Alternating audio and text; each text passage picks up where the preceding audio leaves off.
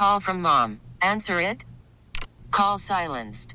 Instacart knows nothing gets between you and the game. That's why they make ordering from your couch easy. Stock up today and get all your groceries for the week delivered in as fast as 30 minutes without missing a minute of the game. You have 47 new voicemails. Download the app to get free delivery on your first 3 orders while supplies last. Minimum $10 per order. Additional terms apply. This episode is brought to you by Progressive Insurance. Whether you love true crime or comedy, celebrity interviews or news, you call the shots on what's in your podcast queue. And guess what? Now you can call them on your auto insurance too with the Name Your Price tool from Progressive. It works just the way it sounds. You tell Progressive how much you want to pay for car insurance, and they'll show you coverage options that fit your budget. Get your quote today at Progressive.com to join the over 28 million drivers who trust Progressive. Progressive Casualty Insurance Company and Affiliates. Price and coverage match limited by state law. Our guy, Matt Snyder, on the program, senior MLB writer extraordinaire for CBSSports.com, joins me now on the program. Good morning, Mr. Snyder. What's up, buddy? Hey, man. How are you? You know, I'm good. I took my son to an Angels game last week because he wanted to see Shohei Ohtani pitch. Now, Ohtani got moved up and had one of the great games in the history of MLB without us. But the next day we saw him play, hit a triple, had a couple singles, and I was struck, Matt, because I'd never seen Ohtani in person, how overwhelmingly mesmerizing I found the guy. Even when the guy was on deck, warming up, right, just swinging the bat, I was staring at him, and so were most of the fans. He would come out late and people would cheer. In your time around him, is that just a first-time impression thing for me, or is there just something about this guy that is that captivating, even when he's just standing there?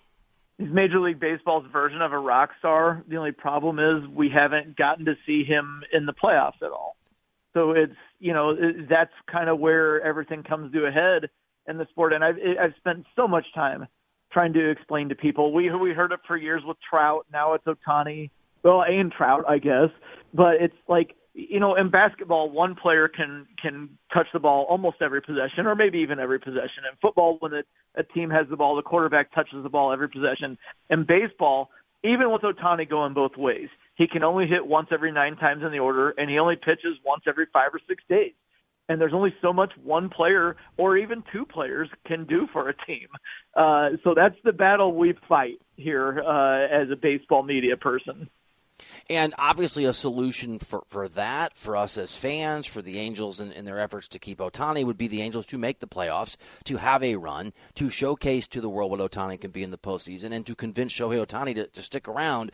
But things are not exactly going swimmingly. Since I went to that game, it feels like they've done nothing but lose. Mike Trout is now injured. I know Anthony Rendon is just injured or disappointing as a rule if you talk to Angels fans. And this is an Angels team trying to hold on to any semblance of even a wild card spot. How dire or not do you think, Matt, things are for the Angels' hopes of keeping Ohtani beyond this season? Oh, it's getting dire. It's getting dire. Thanks to the recent losing. I mean, they were right in the thick of the playoff race. And my thought was, even just 4 or 5 days ago, hey, they have to be probably the most aggressive team going toward the trade deadline, because they're not just playing for this season. They're trying to keep Shohei Ohtani to kind of keep the gang together and move forward.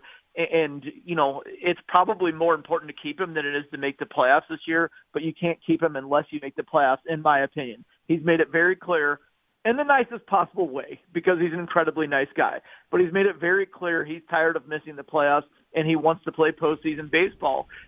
They've got to at least get him close, and I kind of feel like they have to make him in order to even have a chance, especially because he's not going to have to go that far away to get a truckload of money from a team that makes the playoffs every single year in Dodger Stadium. So I think it's pretty dire. I think, and I still think if they're anywhere within shouting distance, they're going to try to buy, and they're going to try to heavily buy, just because they need to try to hope against hope. Pray, whatever you want to do, that somehow in September they win like 15 out of 18 games and all of a sudden jump right up into the playoff mix and make like the third wild card, and then hope that they win that 3-game series. And all of a sudden they can present Ohtani with an offer and also say, hey, you just made the playoffs here. We're going to go again next year. Matt Snyder, hope is wonderful. It can also cloud judgment. If the Angels 2 days before the trade deadline are in the exact same position they're in now, what should they do? Should they go out and buy, or should they bite the bullet, trade Shohei Ohtani, get a ton in return, and just accept his departure? Well, if they're exact same position as now, that's 4 games out of the third wild card in the American League, that I would buy. I would do everything you can, because again, you're talking about the most talented baseball player maybe that Major League Baseball has ever seen, and the chance to keep him for another 10 years.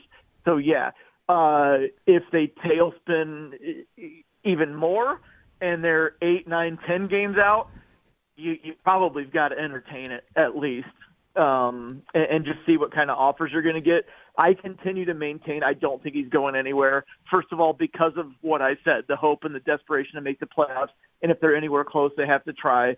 But also, if they do get into a situation where they're 10 games out, and they say, like, look, it ain't happening, we can try to revisit this in the offseason. We can say, hey, look at all the guys we got back when we traded you. Come back, and now we'll be a playoff team. I still don't think it's going to happen, though, because I don't think that any team in contention is going to be able to give up the type of package that would make the Angels say yes and still feel like they like what they have internally. I just don't. It's one of those things where, and I used to say this about Trout, but it's even more extreme with Ohtani because he's a two-way player. If you get to the point that you've offered enough to make the Angels say yes, you're going to say, wait a minute, that's too much. So I just don't think they're ever going to agree. CBS Sports is Matt Snyder here on the show. I'm Bill Reiter. This is CBS Sports Radio. Matt, I went to this Angels game with a buddy of mine who's also a colleague who works in sports media, who's an obsessive baseball fan and has found himself, because of Ohtani, I think, to be a huge Angels fan. And he posited to me, and I want to run this by you because it sounded like malarkey. Second time I've used that word in the show.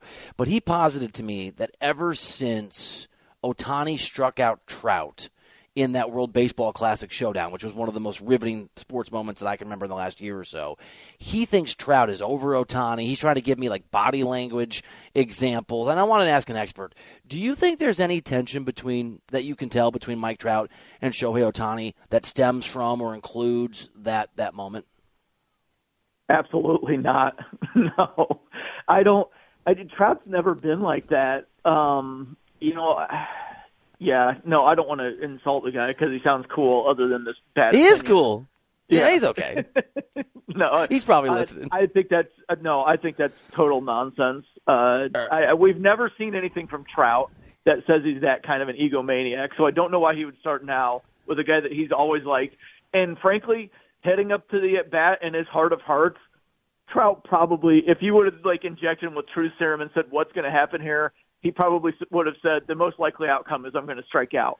Because any hitter knows that if you've never seen a guy before and you don't know what his stuff looks like from inside the batter's box, and he has the kind of stuff Ohtani has, it's a major, major advantage for the pitcher. You need to see a guy multiple times before you kind of know what he has and what it looks like. This dude went to the game with me, and this conversation happened in front of my son. So we've watched, my son Henry and I have watched that Ohtani Trout at bat 4 times in the last week. And Ohtani had some nasty, nasty stuff. Jumping around. Yeah, dude, it was amazing. Jumping around, the Mets and the Padres obviously have not been afraid to spend money. Huge expectations on opposite sides of the coast. Very, very unimpressive starts. But you know better than any of us, Matt, it's a long season in MLB. You can start poorly and strong. You can start strong and end poorly. Do you have a level of optimism or belief for either the Padres or the Mets over the next several months? I feel like I'm into it's not even fool me once or fool me twice territory. It's like fool me 5 times with the Padres, but I can't quit them. I still think that the pitching's been good all season. The offense has too much firepower to keep performing as poorly as they have in situational hitting. And when I say situational, I mean like runners in scoring position or runners in scoring position with 2 outs. They have been brutal all season in that until about the last 4 or 5 days. Right now they've won 4 of 5, 3 in a row. They've started to score some runs. And when you look at it, it's not a matter of, they need to add guys. No, they need guys like Jake Cronenworth and Manny Machado just to be who they've been in the past. Xander Bogaerts has been inconsistent. He could probably be better than this. Juan Soto has basically been Juan Soto since about a month into the season after a slow start. Fernando Tatis Jr. had the suspension after missing all last year. He has started to look like his old self. If they just play like they have the last 5 days, then I think that they're going to jump right back into the playoff picture. And right now they are 6 games out. I don't really believe much in the Giants. That's probably the main team that they need to run down. They would need another wild card to drop back. Maybe it's the Diamondbacks with the Dodgers taking over the AL West, something like that. Maybe it's the Marlins who fall back. I just don't think the Padres are going to be this bad for the whole season. However, I was saying the same thing around Memorial Day, and they were just brutal for the next 3 weeks. So I could totally be wrong. Hey, I love the optimism, Matt Snyder. Matt, as you know, I cover the NBA, and I still loathe, really with every fiber of my being, the NBA All-Star Game. And maybe that's just because I have to cover it and I think it's dumb, but I don't love it. So I sort of give you that context so you feel liberated to be as positive or negative as you want here. MLB All-Star Game is coming up. It's around the corner. Obviously, the Home Run Derby is one of the signature events. Do you still think that this is a successful showcase for the sport? And, separate question, do you enjoy covering it? Yes, I'm total opposite of you, actually, on that front. And there were 2 things I didn't like before, if we go back about a decade ago. I thought the Home Run Derby had gotten to be an absolute unwatchable slog, especially in person, because they would take 8, 9, 10 pitches in a row and just stand there. And I couldn't stand it. And I will admit now, because it's long enough in the rear view, the game that was in Minnesota, so it was 2014, I believe, I left early from the Home Run Derby. And if you're going to get me to leave a baseball event early, it's got to be awful. They put in the clock for 2015 in Cincinnati. Todd Frazier won, and it was like people were counting down and watching and figuring out, wait a minute, does he have enough time to hit more? The guys don't take as many pitches anymore. They really only take one every once in a while. They've got their time out, but it's exciting again. And I think the Home Run Derby is amazing. And the other thing I didn't like was the All-Star Game itself, determining home field advantage in the World Series. That was an absolute hogwash. That was Bud Selig trying to cover his own butt for making the mistake at the Milwaukee All-Star Game when he just called a tie and everybody was angry. So then he decided to put in the stipulation. It was terrible stipulation. Well, it's gone now. And now the players can just jack around and mess around. And it's not quite the same as the NBA where, they don't play defense at all. A lot of guys are standing around. Like, baseball is just different. You get in the box, the pitcher still has to try. Otherwise, he's not really going to know where the ball is going. The hitter's compelled to try because it's only a couple swings. On defense, you only make a play if it comes to you, but they try on the plays. So I still think it is a lot of fun, especially since it absolutely doesn't mean anything, and they can just go out and have fun. And, they'll mic up some of the guys while they're playing, which, again, you can do in baseball easily because on defense, they might not hit you the ball all inning and you have time to talk. I love the expression hogwash. What's better, hogwash or malarkey? They're both good. They're both really good, like old school, archaic type. Yeah. Yeah, so I'm not even going to pick. We have a family farm in Iowa. It's on Reiter Road in Cascade, Iowa. I come from it's true. Tom, my producer's throwing his hands up, and so I actually know what hogwash means. So I think I'm gonna go. I'm gonna go hogwash. Big fan. Matt Snyder, great stuff as always. Appreciate you, buddy, and hopefully Ohtani and the Angels can win some games so we can get the benefit finally of seeing that mesmerizing star in the postseason. That would be awesome. Yes. Be amazing. Thank you, pal. Appreciate you as always, man. All right, man. Take care. All right, dude. Hey everyone, Boomer Esiason here. The NFL Draft is behind us and your favorite team is now gearing up for week number 1. The free Odyssey app puts you right in the middle of the pro football conversation with the biggest sports radio stations from across the country. The local voices who know your team the best, giving you their unfiltered takes on the current state of your squad. It's always football season right here on the free Odyssey app.